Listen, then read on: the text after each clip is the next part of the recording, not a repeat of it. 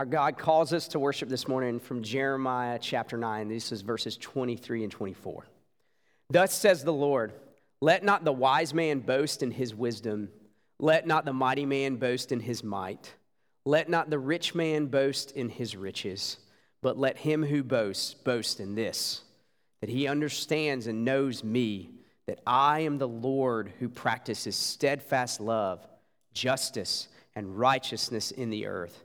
For in these things I delight, declares the Lord. We come into God's presence and we are absolutely reminded we have a God who has a steadfast love for us, a God who is righteous and a God who is just.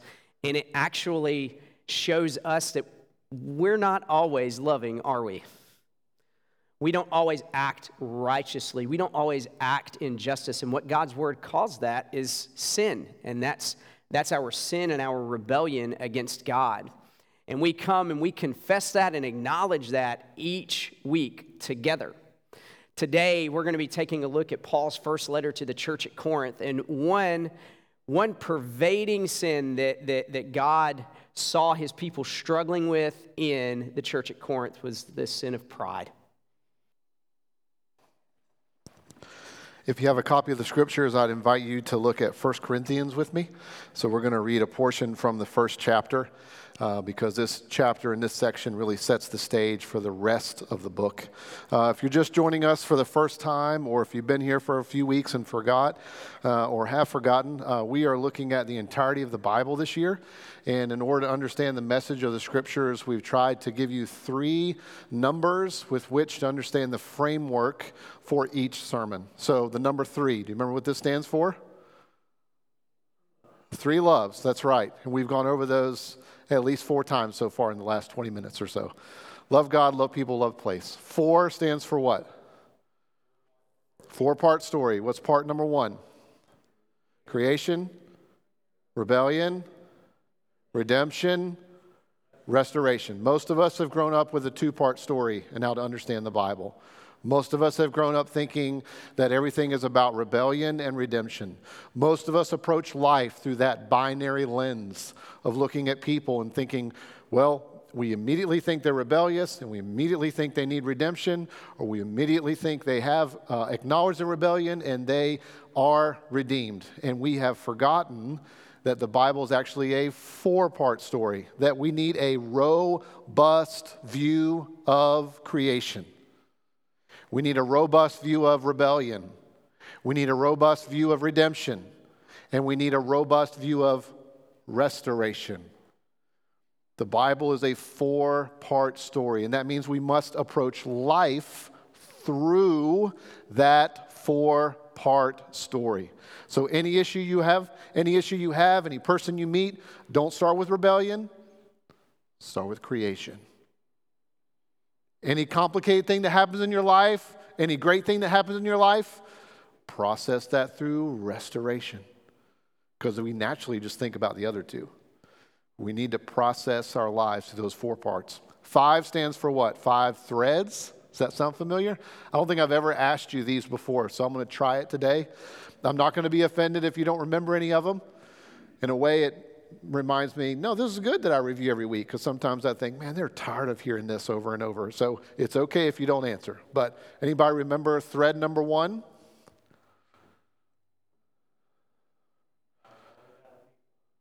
God has always had a people. He's always building his church.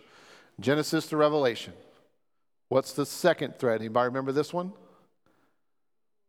Yes. Evil is real, but what? Never gets the last word.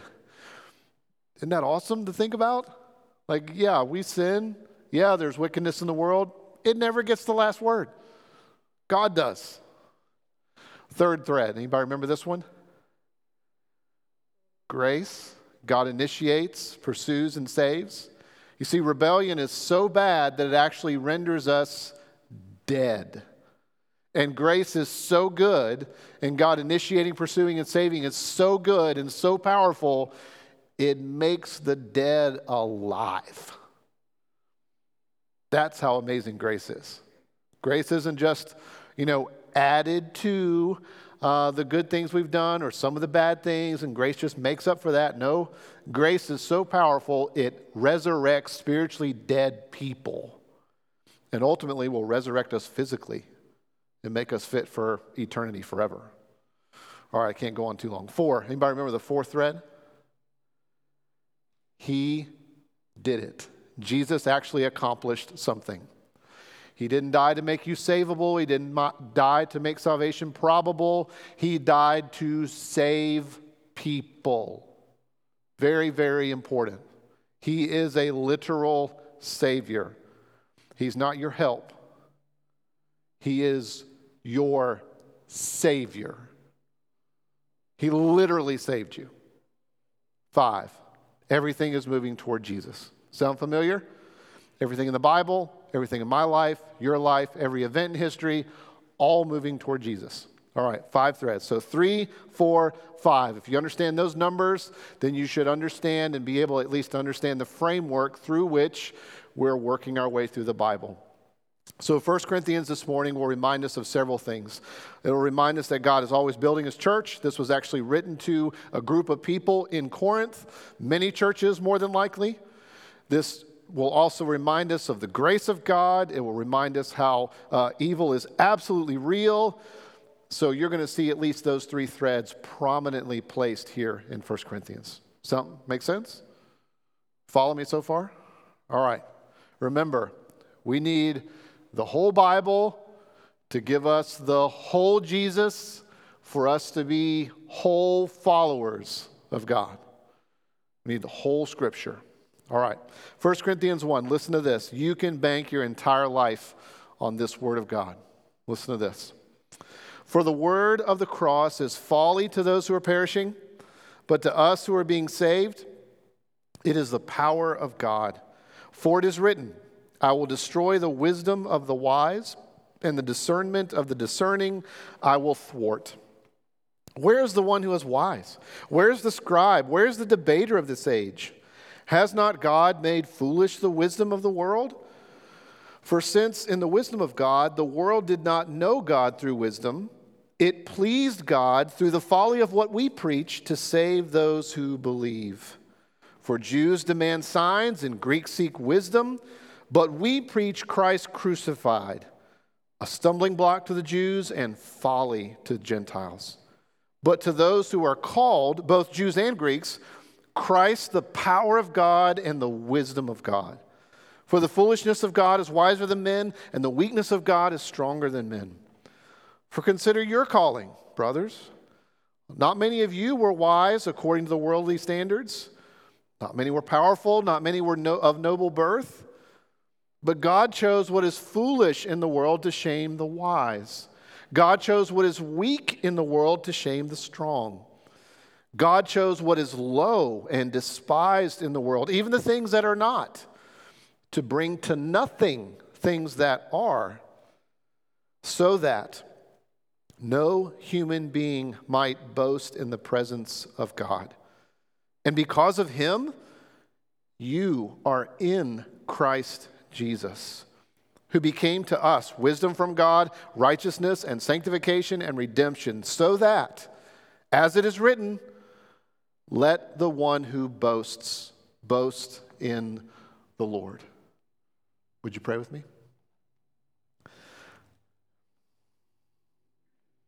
Father,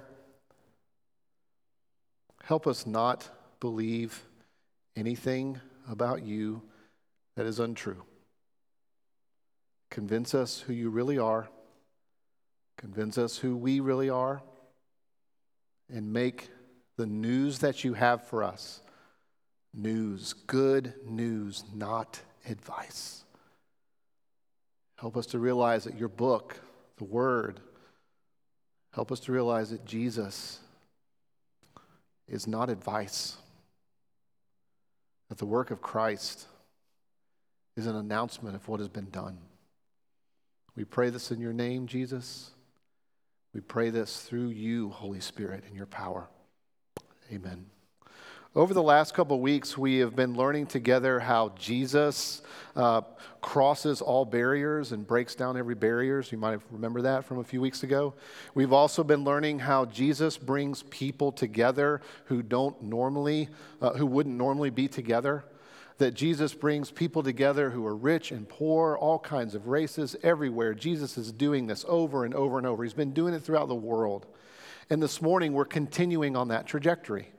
This morning, we're actually going a little bit deeper into how the gospel applies to everyone, every time, for anything.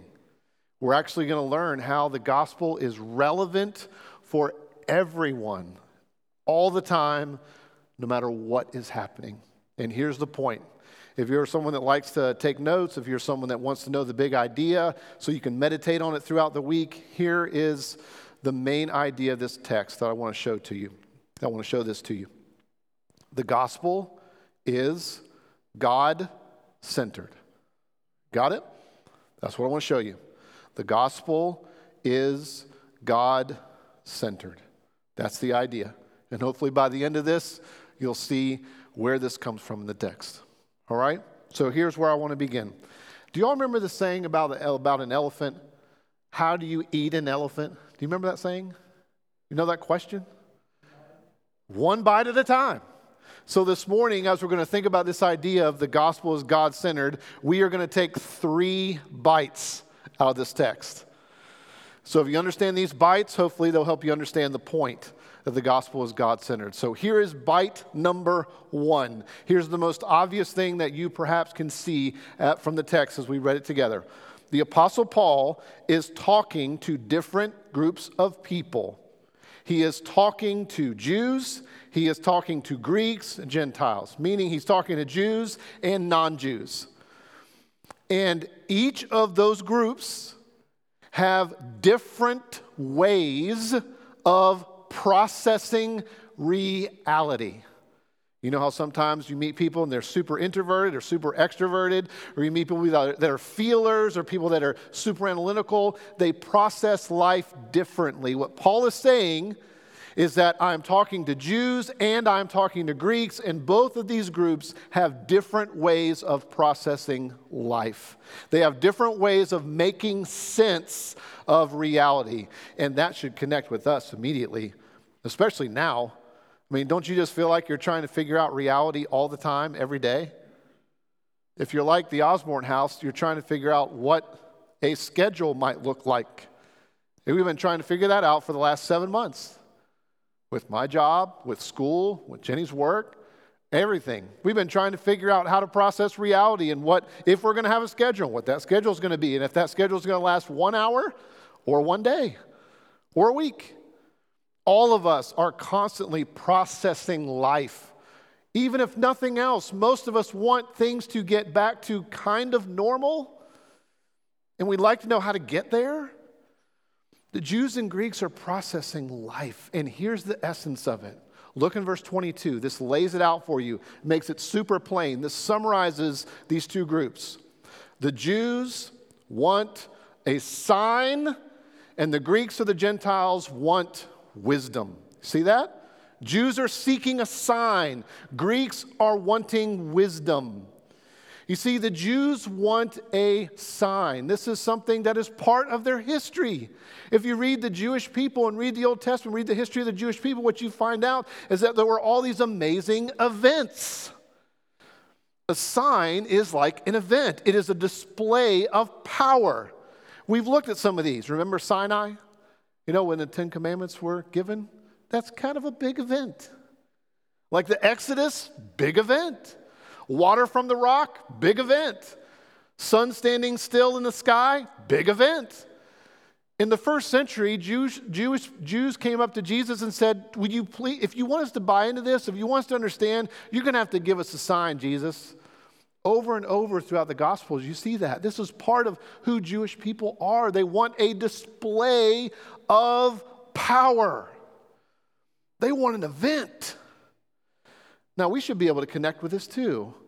How many of us, look, if you think about your life, how many of us are unsure how to make a decision and begin to think, I need a sign. So we look for a sign. We want some display of power as if to say, this will nudge me over the edge. Let's try to make this mentality even more practical for our day and time. The Jewish people are people who would be fundamentally, traditionally religious people. They would believe in the supernatural. They would be committed to understanding supernatural things. They would be looking for events. They would be very, very traditional in their beliefs and therefore would be somewhat skeptical about science. Because for them, prizing an event and a display of power meant more, which means this. This is the kind of person, in talking about Christianity, or this is the kind of person that would say something like this. Show me. You want me to believe in Jesus? You want me to understand this Christian thing? You want me to understand the Bible? Well, you're going to have to show me something. I need an event. I need a sign. Greeks, on the other hand, were very different in the way they processed reality. They weren't always looking for an event. Matter of fact, they were looking for wisdom.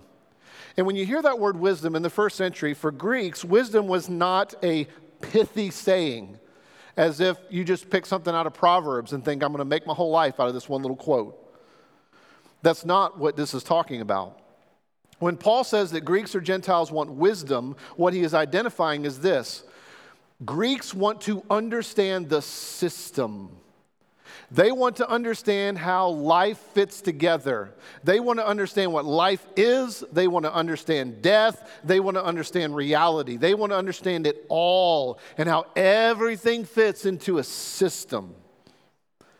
In other words, to make this more modern, these are people that have high values on reason, on intellect.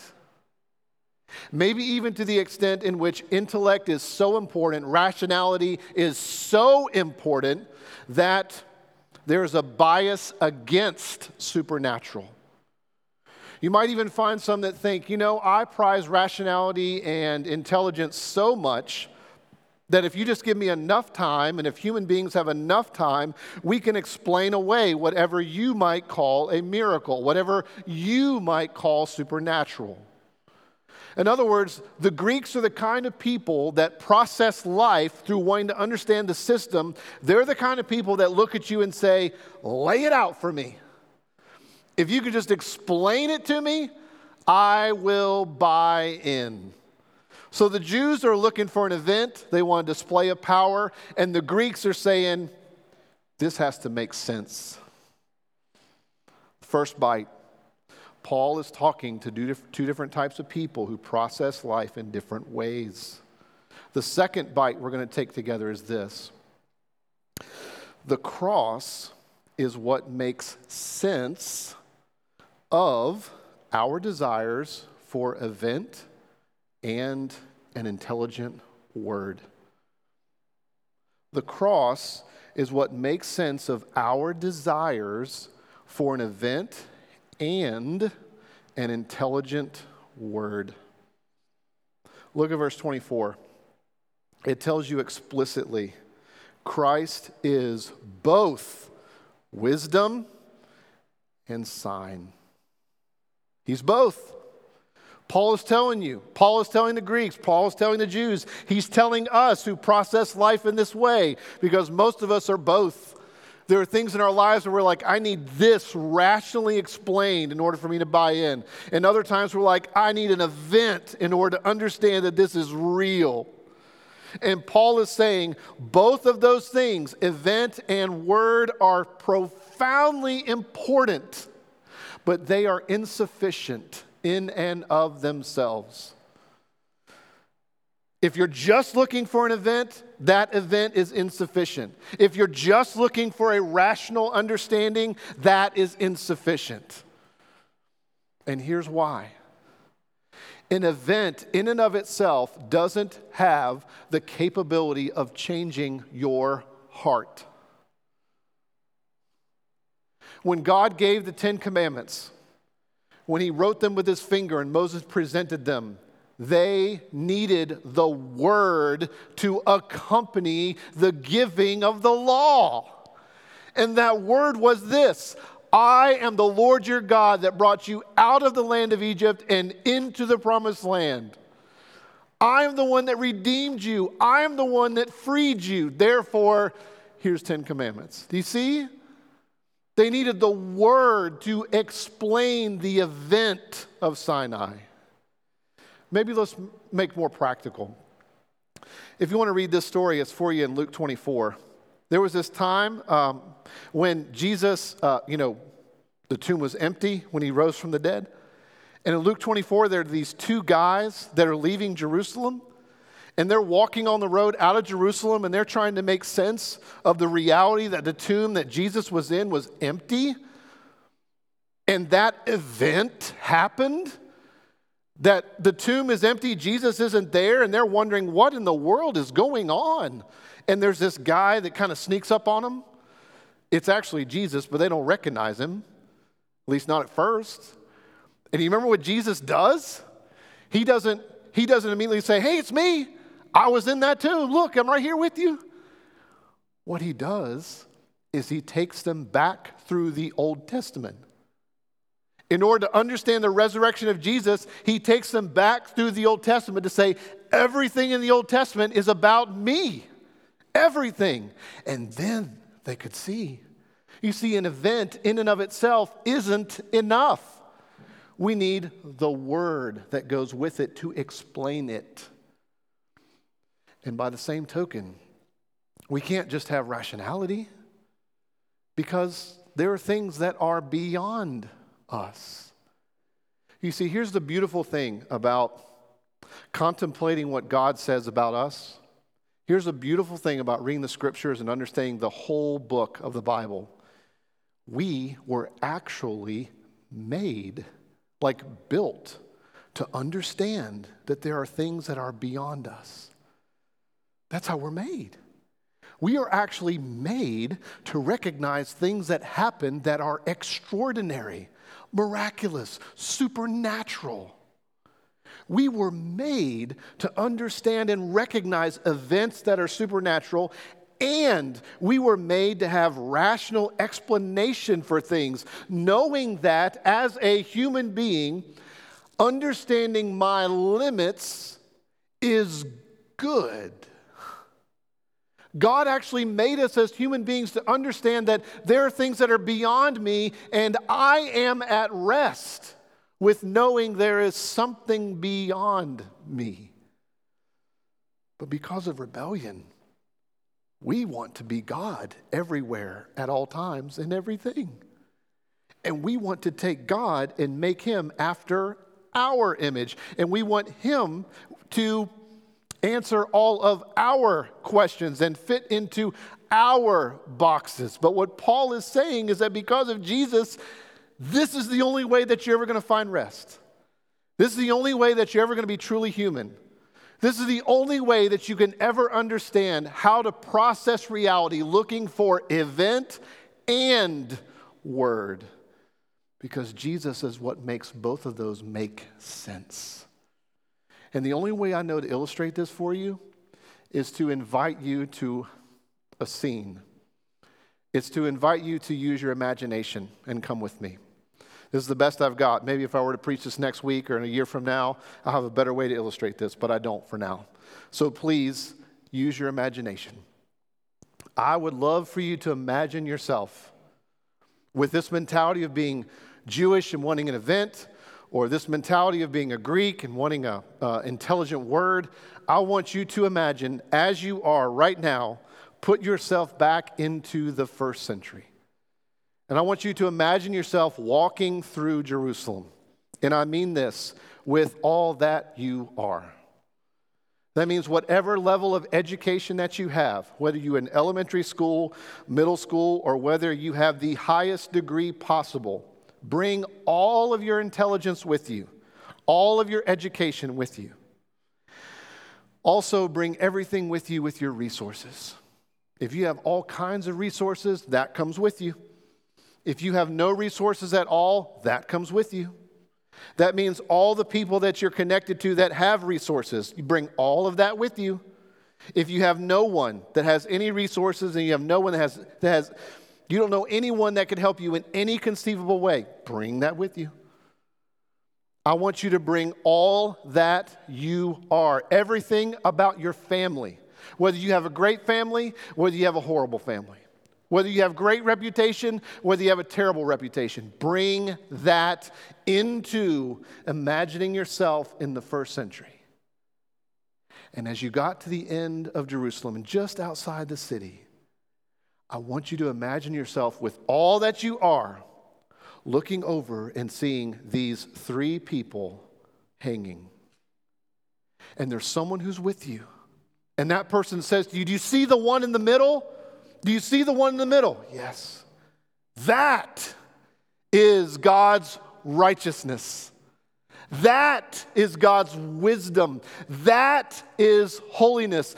That is redemption. And my guess is, if you're super well connected and have a lot of resources, you're going to hear that and think to yourself, no way. That's crazy. What are you talking about? That's a dude hanging from a tree. And if you have no resources at all and have a horrific background and have no semblance of anything that you bring to the table and feel marginalized, you're going to hear those words and think, man, I sure hope so. Because the cross is foolishness to those who think that they are wise and who think that they bring a lot to the table. The cross is foolish. And to those who think they are someone or can be someone, stumble over the cross all the time.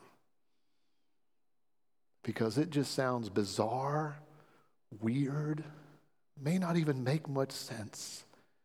And God is saying that is the event.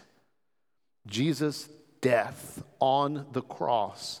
And the word to explain it, the intelligent word, is that is God's righteousness and holiness and wisdom and redemption. Here's the third bite. So, how does anyone follow Jesus?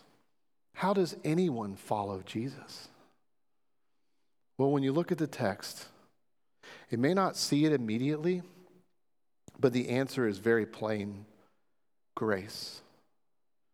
This whole book, the whole Bible itself, is marinated in grace.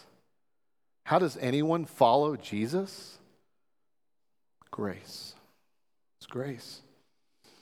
Now, in order to try to get this into us more deeply, rather than thinking that here's just 5 things to do to go make this more powerful in your life, realizing that what God says about the cross has to get deeper into us, that the gospel has to continue to get us and change us and stir us up.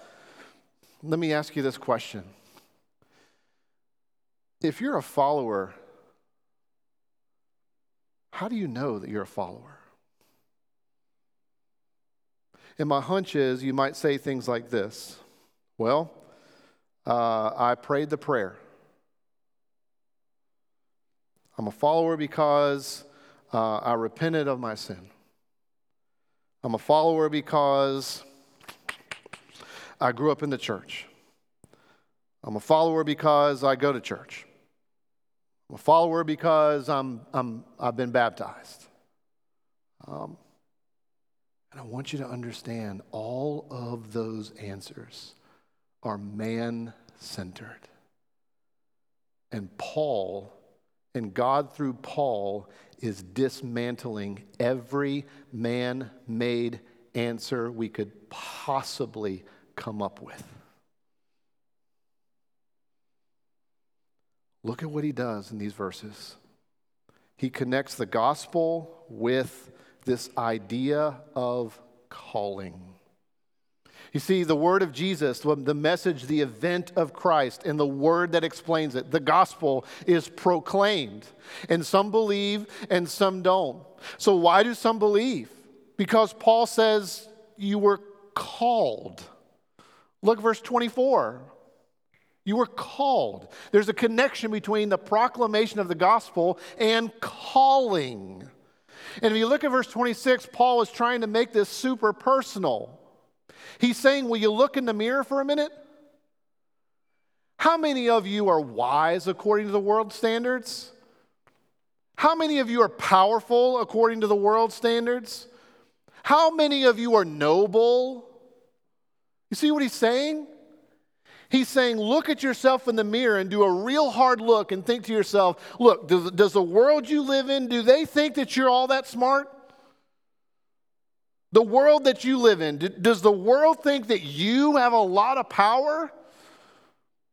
Does the world look at you and think, my goodness, you are from nobility. You're so important. Now, Paul is saying some, a few, but most of you, not at all. None. So why in the world do you follow Jesus? How in the world did you come to the point of following Jesus? How did that happen? Calling. And what's connected to calling? Look at verse 27, 28. It's God's choice. 3 times in 2 verses, verse 27, 28. 3 times it says God choosing. God has made a choice. God has acted. Let's try to make this even more plain. Why do you think God loves you? If you were to get into a quiet place and it's just you and a piece of paper, or you and a beautiful scenery in which your mind is just wondering, why does God love you? Do you think he loves you because you believed? Do you think he loves you because you obey? Do you think he loves you because you go to church? Do you think he loves you because whatever else? No. He loves you because he loves you. He doesn't love you because he saw that you had such potential. He doesn't love you for what he can get out of you. He loves you because he loves you. Let me try to even make this clearer. If you were to ask me, or if Jenny were to ask me, Dave, why do you love me? If I were to say to her, you know, Jenny, I love you because you are funny and we have a great time together. I love you because you're the prettiest girl that I've ever seen. I love you because you're smart. Do you understand at some level how offensive that would be? If I said those are the reasons why I love Jenny and that's it, you get the point, right? So I actually love her because of what she does for me, right? She wants to know, Jenny, I love you because I love you. Full stop. These other things are extraordinary and great. But I love you because I love you. Do you understand that that is what God is saying to us in Christ? He is saying, I love you because I love you. And if you think that I love you because you believed or because you repent, you know what? Let's go this route with it. Let's use an old illustration. This is not mine. This does not originate with me at all. If I were to ask you again, why are there some people that believe and some people that don't? If you were to say, well, I guess some people believe because they decided to believe. Okay, great. Why did they decide to believe? Well, I guess I was willing to admit that I was wrong. Great. Why did you want to decide that you could admit that you're wrong? Well, I guess I was willing to say that I'm a sinner. Great. Why were you willing to say that you're a sinner? And keep going and going and going until you get back to the core. And at the end of the day, you either think that you follow God and that God loves you because you're just a little bit better than everybody else, or you realize that you love God because He first loved you. And the obedience that you bring to God is evidence that He has previously loved you and empowered you. The faith that you put in Christ is a gift that He authored and is perfecting in you. The going to the church and being part of Christ's body, is all the evidence that God has first loved you. The repentance is because God helped you see who you really are, and you were willing to admit that because of His prior work. Do you see? The gospel is about grace. I'll try to make this even more clear. Look at verse 30. This is what he says. The gospel is connected to calling. Calling is showing us that God chooses people, and that is entirely of grace. And when God chooses people, look at what He does. It says in verse 30, because of Him, you are what? In Christ Jesus. Do you see that? Because of Him, you are in Christ Jesus. Not because of you, you are in Christ Jesus. Not because of your faith, you are in Christ Jesus. But because of Him, you are in Christ Jesus. And that means that we come to this question, well, how in the world can I know if I'm called? How in the world do I know if I'm called? How in the world do I know if God has chosen me? And here it is. You're in Christ Jesus. Well, what does that look like? It looks like this. Look at the next little phrase. God did this to put you in Christ Jesus so that Jesus would become, notice that? So that He would become righteousness and sanctification and wisdom and redemption. How can you know that God has called you? How can you know that God has chosen you? Because you see Jesus and you see His righteousness. And that means that it's not your righteousness. We love to find our righteousness in our jobs, in our skill set, in our resume, in our reputation. It's why whenever we get pushed, we always go back to what we think our righteousness really is found in. Our ability to be right, everything that we've done, all of our education, all of our money, all of our power, whatever that is. We're like, no, see, this is my righteousness right here. Just look at my record. But when God has worked in your life, you're saying, forget my record. I get Christ's. And His righteousness is perfect. And I claim His resume. And I'm willing to admit mine is, no good. Big pile of crap, if you want to take Paul's words. And holiness? When Jesus is becoming our holiness, what we're realizing is that, I'm not as holy as I should be. We realize, I don't measure up to what God has said. And we realize that holiness is becoming more like Jesus, thinking like Christ does, responding to people in the way that Christ does, showing mercy the way that Christ does, following the Father in the way that Christ does. It means that we understand Christ is our holiness. We want to become more like Christ. We're not trying to use God to get the results that we want. We want to be like Jesus. And we want to be with Him. And we look forward to being with Him. We look forward to being with Him forever. And wisdom? When we understand that Christ is our wisdom, what that means is that we start looking at everything through the four-part story. We're thinking about creation for every issue. We're thinking about rebellion for every issue, and redemption for every issue, and restoration in every issue. It means that we're not living our lives as if everything is black and white, and because everything is black and white, you're either right or wrong, and if you're not on the right side of what I think you should be on the right side of, you're dismissed and removed. It's not looking at life as if everything is binary. It's understanding that there are some things in life that are black and white, and most of life is lived in the gray, where we have to figure things out, and it's very complicated and difficult. And oh, by the way, we have to be dependent, which we don't like. And redemption, it means that whatever you think is your best life, some of you might be living your best life right now. I don't know. But whatever you think is your best life, that's where you're finding redemption. That's what you're hoping for redemption. And when you understand that Christ is redemption, you know that Christ is your life. Like to live is Christ, to die is gain.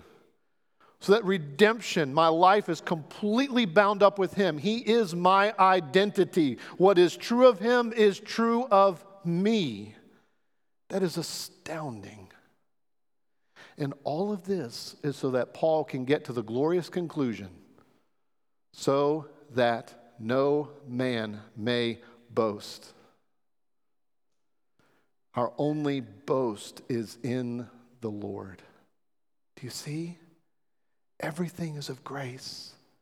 And when Jesus is my righteousness, and when Jesus is my holiness, and when Jesus is my wisdom, and when Jesus is my redemption, and when all that is because of the grace of God choosing me, and when that's because I heard the gospel, it means that my life is lived to give glory to God. It means that the gospel is God-centered. The gospel is not man-centered. The gospel is not how we use God to get results that we want. The gospel is where we see God has done it all. And our lives reflect that, and we live with greater dependence on Him. Beloved, God is determined to bless you. He not only desires the gospel to be preached, but He continues to call us to Himself, to live for Him in the world. So if you would, please stand, receive God's blessing, and know that this is what God has purposed to do in you and to you and through you because of Jesus, and that Christ is alive. So receive this blessing and try to live as if you actually believe it's true this week, no matter what you're doing. Try to live by His words rather than your own. The Lord your God is going to bless you, and He is also going to keep you. This week His smile is upon you, and He's going to continue to be gracious to you. In the age to come, forever and ever, and even today, beloved, His presence is with you.